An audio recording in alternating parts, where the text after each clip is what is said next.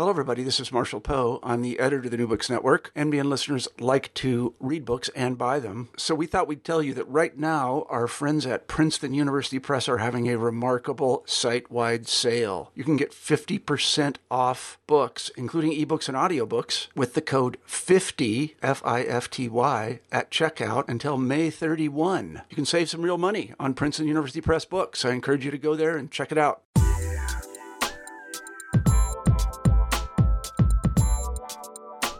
Welcome back to New Books in Science, Technology, and Society. I'm your host, Lance Thurner. Today we'll be talking with Professor Cameron Strang, assistant professor at the University of Nevada, Reno, and we're going to be talking about his new book, Frontiers of Science, Imperialism and Natural Knowledge in the Gulf South Borderlands, 1500 to 1850. And Cameron Strang's Frontiers of Knowledge examines how colonists, soldiers, explorers, and American Indians created and circulated knowledge about the natural world and its inhabitants in the Gulf South.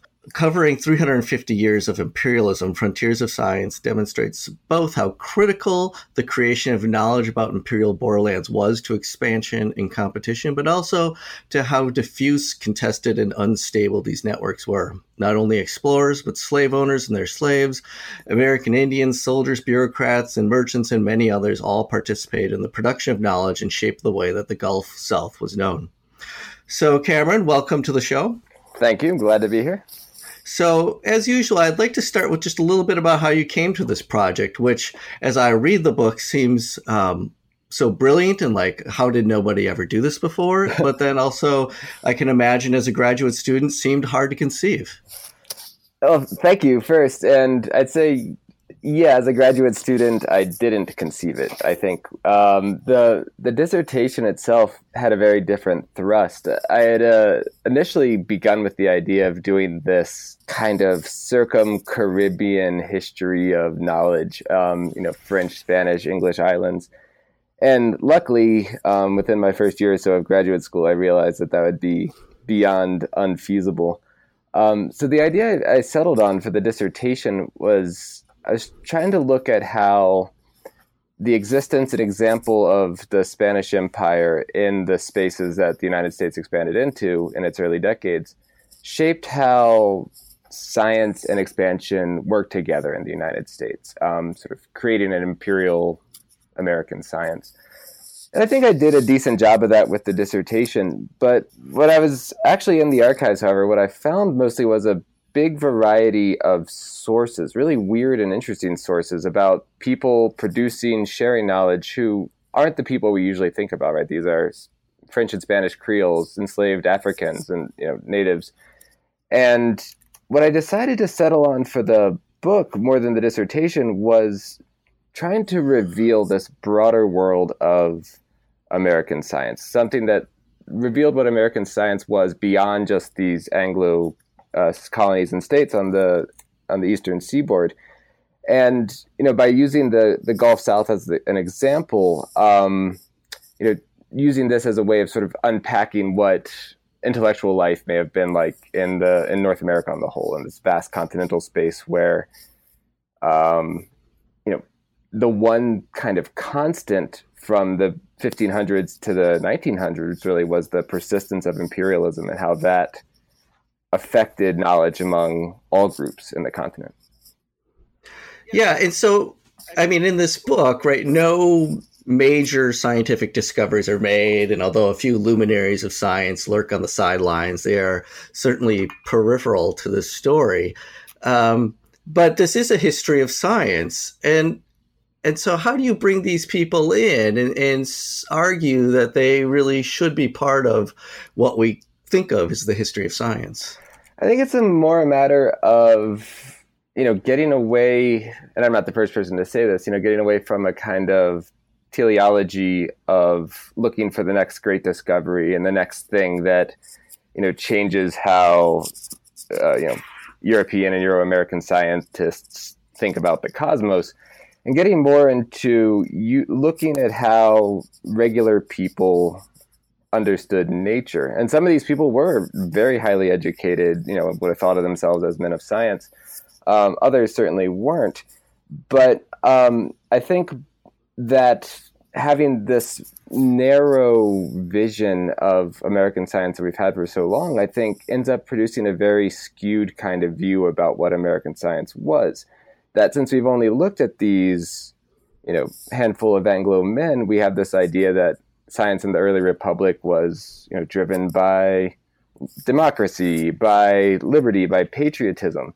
But once you start looking in the borderlands, that story falls apart right away. I mean, you have white folks, who speak English who are working directly against the interests of the United States. You find that oppression and inequality, far more than liberty and democracy, are the things that are contextualizing and shaping science for the vast majority of the continent, I think. So I think by taking this broader lens, even if you do lose some of the great discoveries, if you will, I think you come up with a more sort of accurate, if less edifying picture of what intellectual life in America was.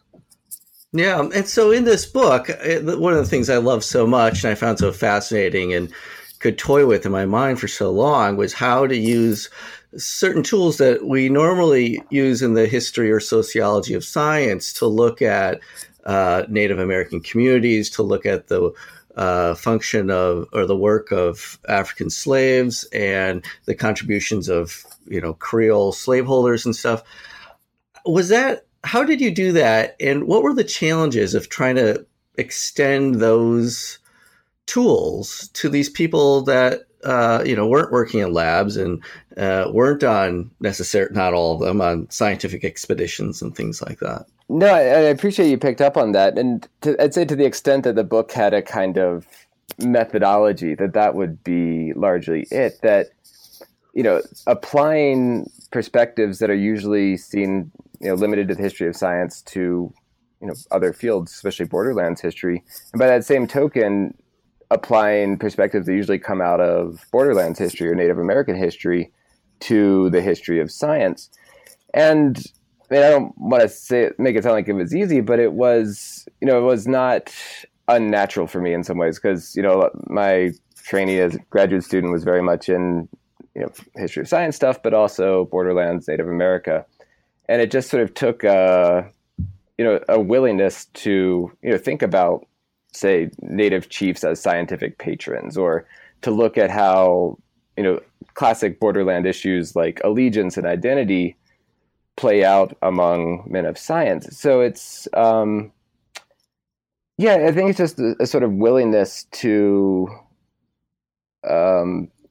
ignore boundaries that we've sort of set up for ourselves in the profession. And luckily, well, we'll see if it turns out to be lucky or not, but I think that just the combination of things that I was interested in and read a lot of as a graduate student ended up informing each other in ways that, I don't think other historians of science have necessarily read so much in borderlands history, or other borderlands historians read so much in history of science to be able to do that kind of cross-pollination. Yeah, and so you were saying, one of the things was treating Native American chiefs as patrons of science. Can you elaborate a little bit more about how you're looking at that? Because I've certainly never encountered that idea before, and it's a fascinating one.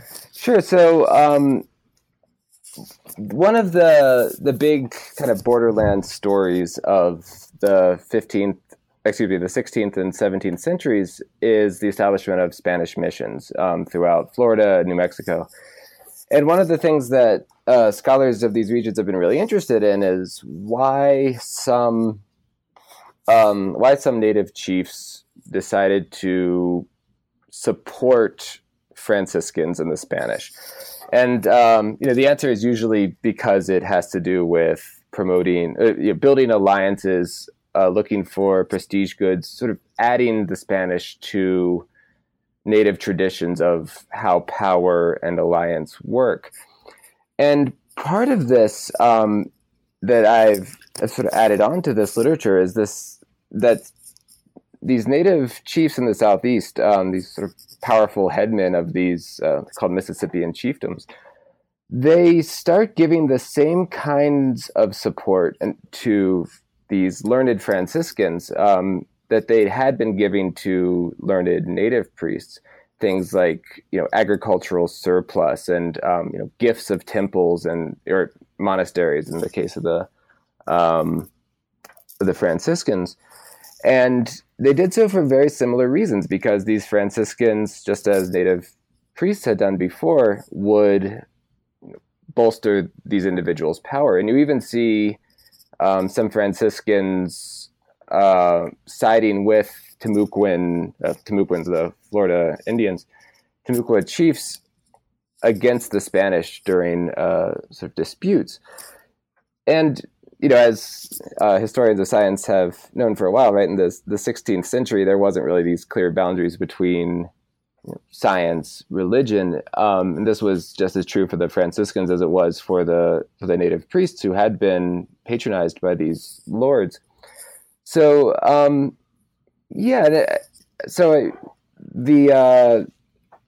as the patronage shifts, not from all, but from many of these native chiefs, from native priests to Spanish ones, it really encourages this broader shift of power, broader shift in belief towards Christianity. It's never a complete transition, but I think it's a really major step in changing the culture and religions of these Florida Indians. The shift in patronage support. Yeah, and so then we get these sort of parallel communities of creating knowledge, which, so on the one hand, the Seminoles or the Chickasaw or whoever have their own networks of knowledge creation, and the Spaniards are coming in and they're trying to extend their networks into this territory and know it. What were the limits of this for the Spaniards? It's an interesting question. What eventually ended up happening was that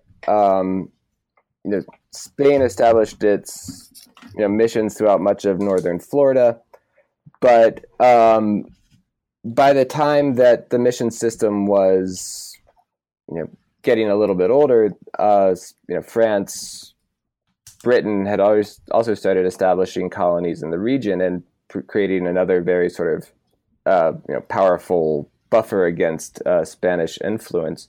But what ends up happening that I find really interesting is that these European networks and these sort of pre-existing indigenous networks that you mentioned start to grow together really powerfully in the 1700s, largely because there's this shared tradition on both sides in which access to exotic stuff, exotic plants, exotic materials from faraway places was a sign of prestige and power on both sides. So the King of England wants to accumulate Floridian plants for his botanical garden for very similar reasons that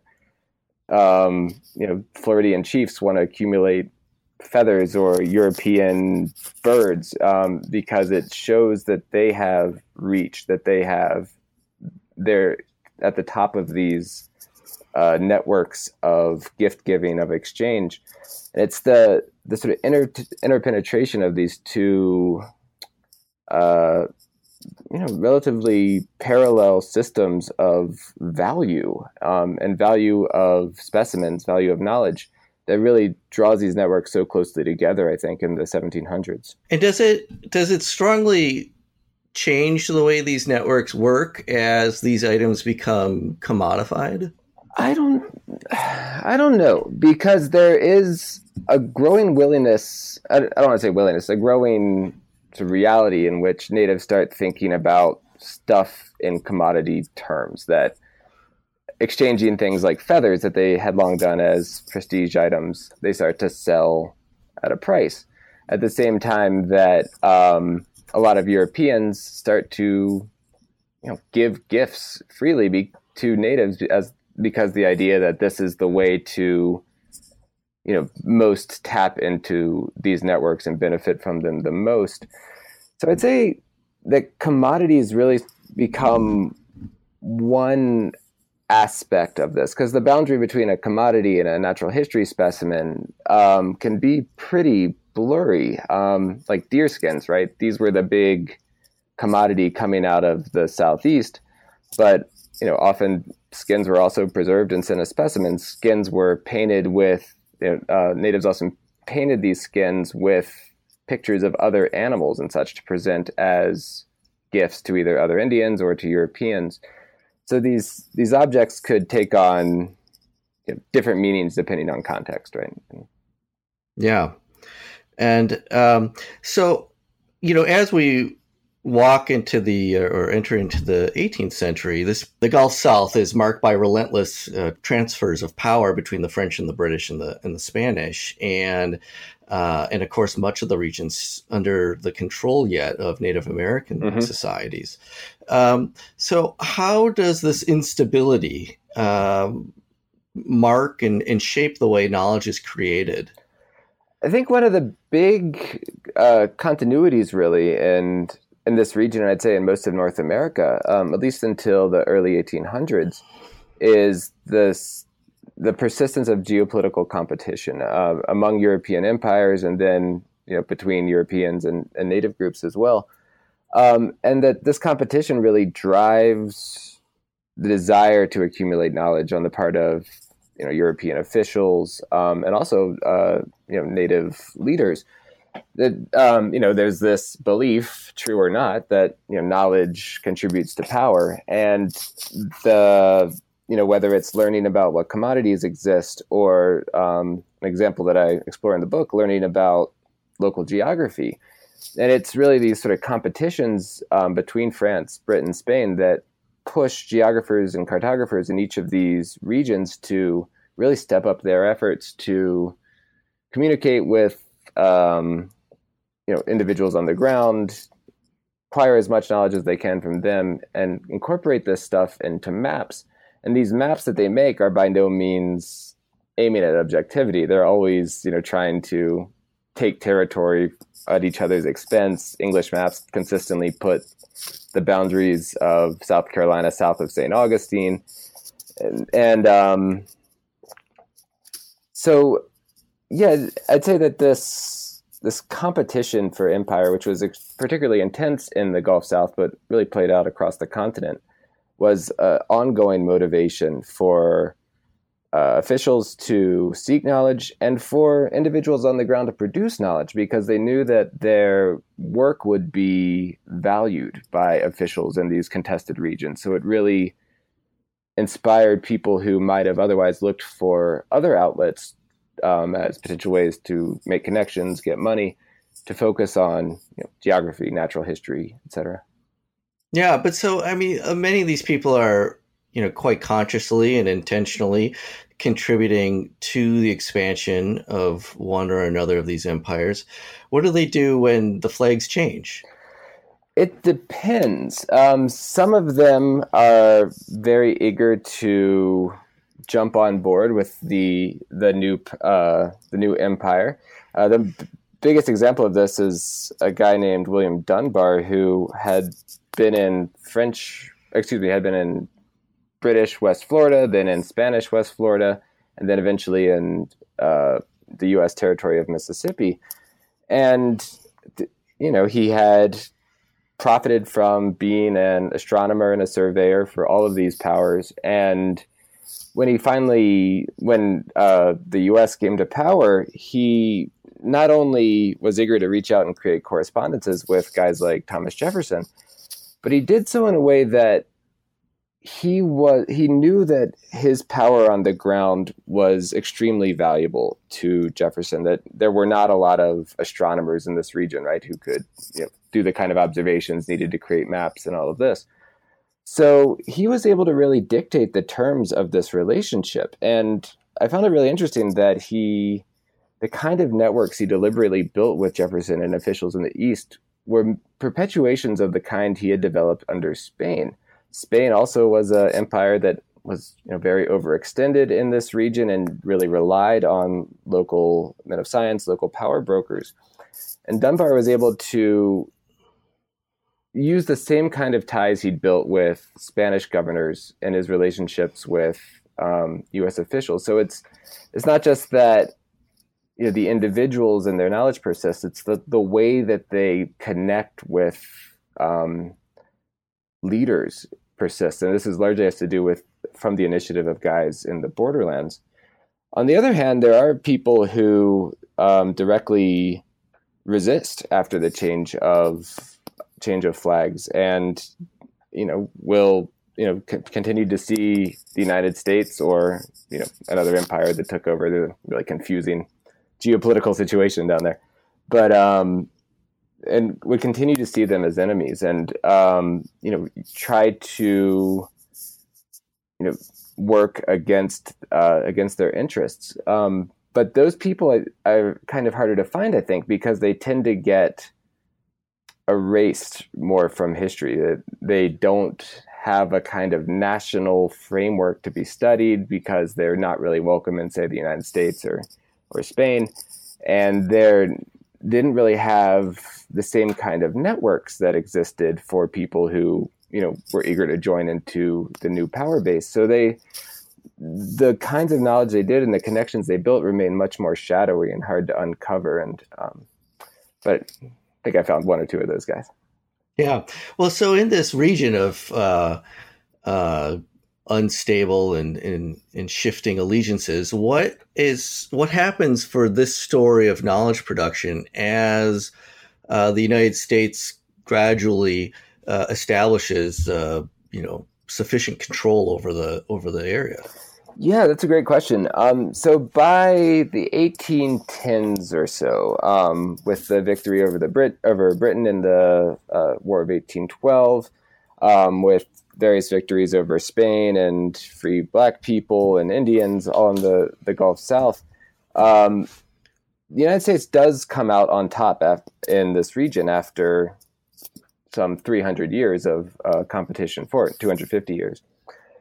And in a lot of ways, though, the kind of imperial context that had long been governing knowledge production in this region and the continent doesn't really change, because the same sorts of relationships and encounters that had fostered and shaped knowledge production for so long continued to do so. The most important of these, I think, was violence, and in this case, violence against enslaved blacks in particular. That this was something that Spanish governors had experimented with implementing as early as the 1560s, but had really gotten perfected by, in its evil kind of way, gotten perfected by Anglos in the Gulf South in the 1800s, who really mastered turning violence against people into experimental agriculture for profit.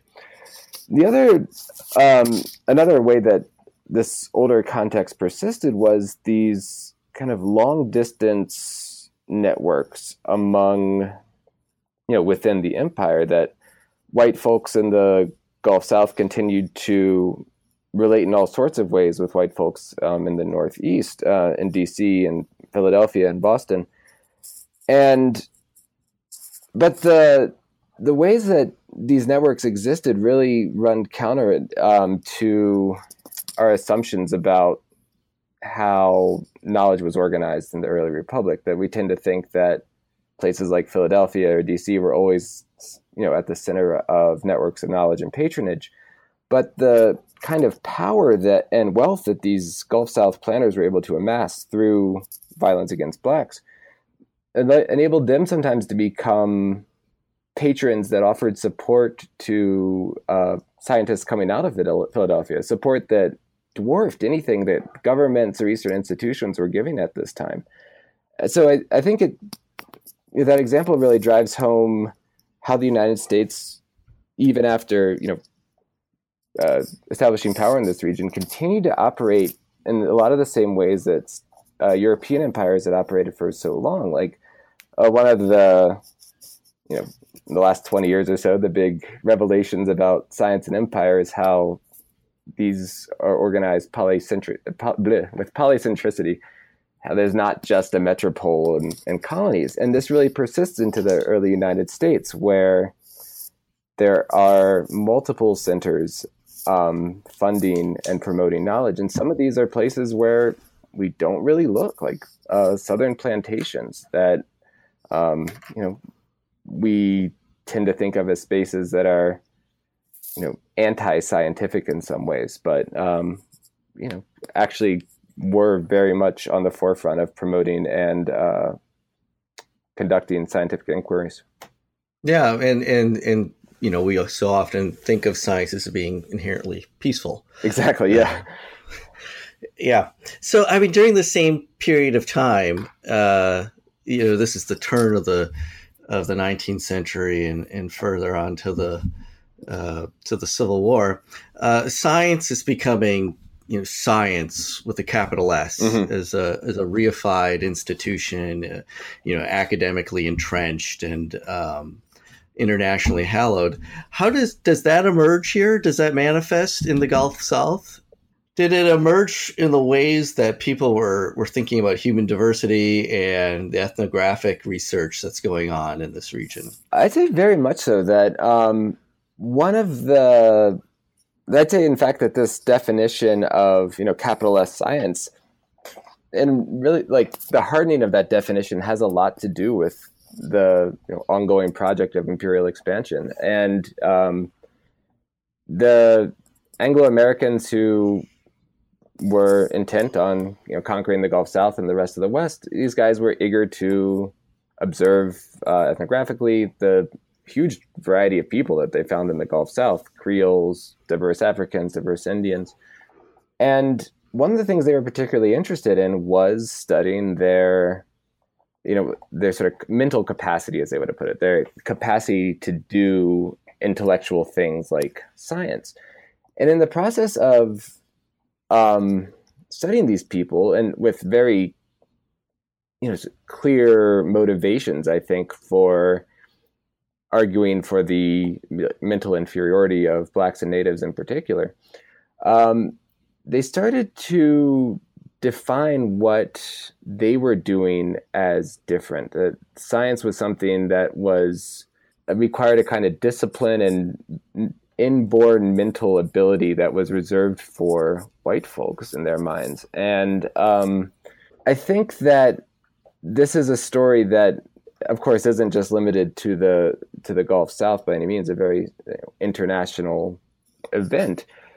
But I think there is a really telling example here in the Gulf South that would find parallels when looking at European expansion into Africa and Asia around this same time. That it's part of a global story of imperialism and ethnography, and defining not only others but defining yourselves in contrast to them, and justifying your own fitness for empire. And I'd say it was sort of indicative of a larger international trend at this time, where Europeans and Euro-Americans are, eager to justify their own, fitness for empire, fitness to dominate, and that the observations of these ethnographers also ended up having very long historiographical legs. I'd say that when 19th century Anglo historians wanted to write about French Creoles or natives, they would have looked to the writings of these ethnographers, and a lot of things that we have long dismissed as kind of the biases or prejudices of Anglo writers like Francis Parkman or guys like this. A lot of their writings, though, were probably based on what seemed like good science at the time, the observations of these supposedly credible Anglo-Americans. So I think that these ethnographies that emerge out of this moment of conquest that are being written in the 1810s, 1820s, they end up shaping how we think about the intellectual history of the rest of the continent. In fact, have sort of created the myth that I really hope to dispel in the book, that the rest of the continent didn't have an intellectual history, and that intellectual life and science were something that took place, where Anglo-Americans were in the East and didn't exist in the rest of the continent. And, hopefully the big goal of the book is to reverse that longstanding argument. Yeah. I mean, so one of the things that's very impressive about this book is, as I read it, is going through the research that went into this. So many of these figures are maybe not entirely unknown to historians, but are certainly not known in this way and in this depth. And there are hundreds of individuals here, probably. How did you do this research, and how did the doing of it and the shapes of the archives shape the way this project came about? So first of all, I'd say that I hope that ends up being a plus, right? Like there's always a level of doubt, right, where you're writing about these hitherto little known people, and I think I agree that the bulk and quantity of these people that I've found hopefully ends up showing that even if none of them in particular have been noticed before, the sheer amount of these people who are doing this kind of stuff reveals the importance of this world, right, and its viability. In terms of research, a lot of it has to do with archival serendipity, I guess. That, as I said, I sort of dove into the archives looking for these connections between Spain and the United States. And while looking through archival catalogs and such, I tend to look for headings like science, natural history, botany, medicine, geography, and a lot of times these would lead me to people who I hadn't heard of before, guys like Thomas Power, Francis Facio, and for the ones that I ended up pursuing in the most depth in the book, it was individuals who the first or usually the sources I found about these people seemed interesting enough and weird enough that I couldn't really stop myself from keeping an eye out for them further, right? So I'd say I'd find something about someone in the records of the Archivo General de Indias. And then I start looking for that. I thought, well, maybe I'll look for that same name again in this next archive. And ended up, and for me, this is one of the big kind of research triumphs of the book, is being able to piece together these lives that were such borderland kind of lives that they can't be followed through any one nation's or even sometimes any one language's archives, and being able to pick up enough pieces of this to often tell life stories. And I hadn't expected when I started this book to write so many stories about individuals, so many, I don't want to say biographies, but sort of micro histories of people and what they did. But it seemed to me a much more revealing way to put the complexities of the world they lived in on display, because by looking at individuals, you can trace their multiple different loyalties, their multiple different knowledge networks, the multiple kinds of violence and competition and such that made their intellectual work what it was. And I think that would have been largely lost if I tried to write a kind of God's eye view narrative of the whole region at once.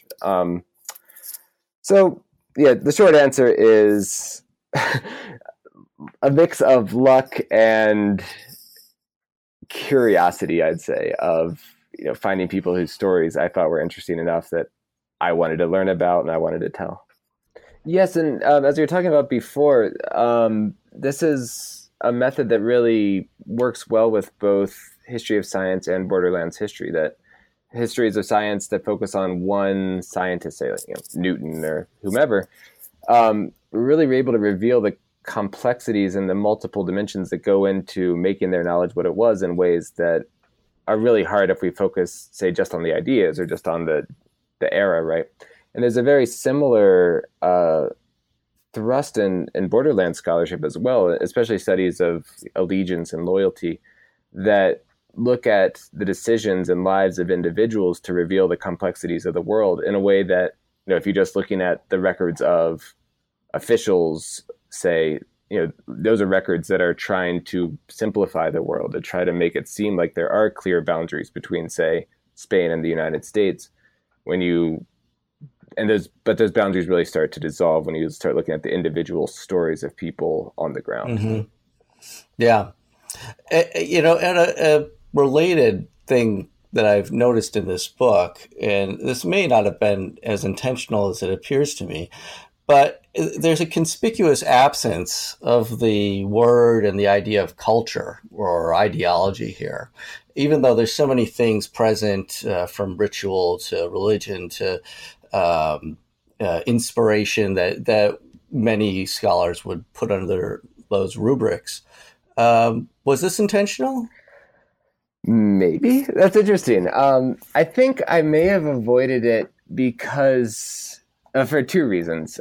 One, that I think as soon as we start talking about culture like that, it becomes very easy to separate the things that enslaved Africans are doing, things that natives are doing from science. It's like, oh, they're not doing, or from the pursuit of natural knowledge, as I call it in the book. That it's like, oh, they're not participating in intellectual life. They're just doing what their cultures do, right? Mm-hmm. So I'd say that's one reason that I think culture has a lot of pitfalls as a term, and sort of leads us to assumptions about, high culture and low culture and this sort of thing. A sort of more on the nose reason. One of the books I found really influential as a graduate student was Claudio Sant's book about power and material objects, A New Order of Things among the Creek Indians. And he very deliberately doesn't use the word culture throughout the whole book. And I don't know if I don't think I had that in mind while I was writing it, but I did find that, I think I'd always found that a very sort of powerful rhetorical device, if nothing else, right? To sort of take away the assumptions we have in our minds that put boundaries between Indian history, European history. That exhausts most of my questions. I mean, although I feel like I could talk about this book forever. Are there any aspects that we haven't covered that you want to make sure are present here for the listeners? I'd just like to emphasize that, this sort of world of violence, imperialism, competition, creating and contextualizing knowledge doesn't really end in 1850 when the book ends.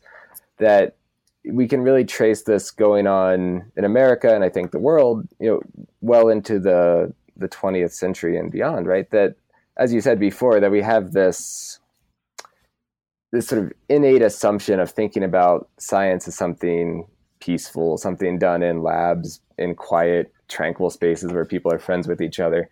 But the overlap of imperialism, violence, and its close connection to knowledge production really persists, and persists into the conquest of the West in the late 1800s. And in the epilogue, I talk about how the rise of the Smithsonian is really tied very directly to Western expansion. It persists into the early 20th century as the U.S. Expands into the Caribbean and into the Pacific in its formal imperial era, although I'd say that's much more of a persistence of older trends. And I'd say it even persists into the late 20th century, where imperial competition with the Soviet Union drives the connections between the military, the capacity for violence, and scientific research into sort of a new degree of collaboration that hadn't existed before. So I'd say that this connection between imperialism and, American science sort of being what it is really persistent and vital, and I think should really challenge our older view, or the normal view that what made American science what it is was liberty, democracy, patriotism. Yeah. So, Cameron, what are you going to work on next? I have probably irrationally already dove in deep into the second book project. I should take a break, but I'm writing a history of Native American explorers, of Eastern Indians who explored the West in the 1700s and the 1800s. And yeah, I mean, in several ways, I think this develops out of frontiers of science and its emphasis on, Native intellectuals doing research in the context of empire.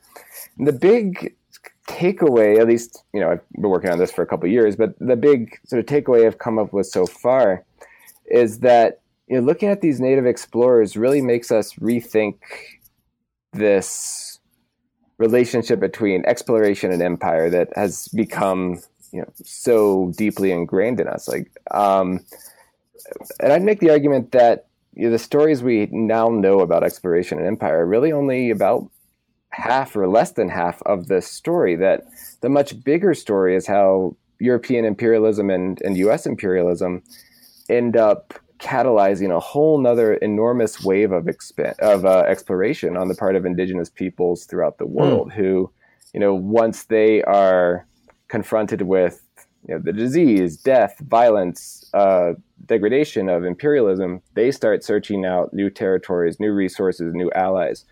So it's not just that imperialism, leads a handful of white explorers out to the corners of the earth. It's that imperialism sets off this massive wave of exploration among people we, for a lot of deep historical reasons, haven't thought about as explorers. And I'm looking at this in the context of Eastern Indians going into the West, but I'd argue the same thing is happening in Africa and Australia and South America. I cannot wait to read that. I'm excited about writing it, so thank you. Okay. Well, Cameron, thank you so much for your time. This has been great. Thank you.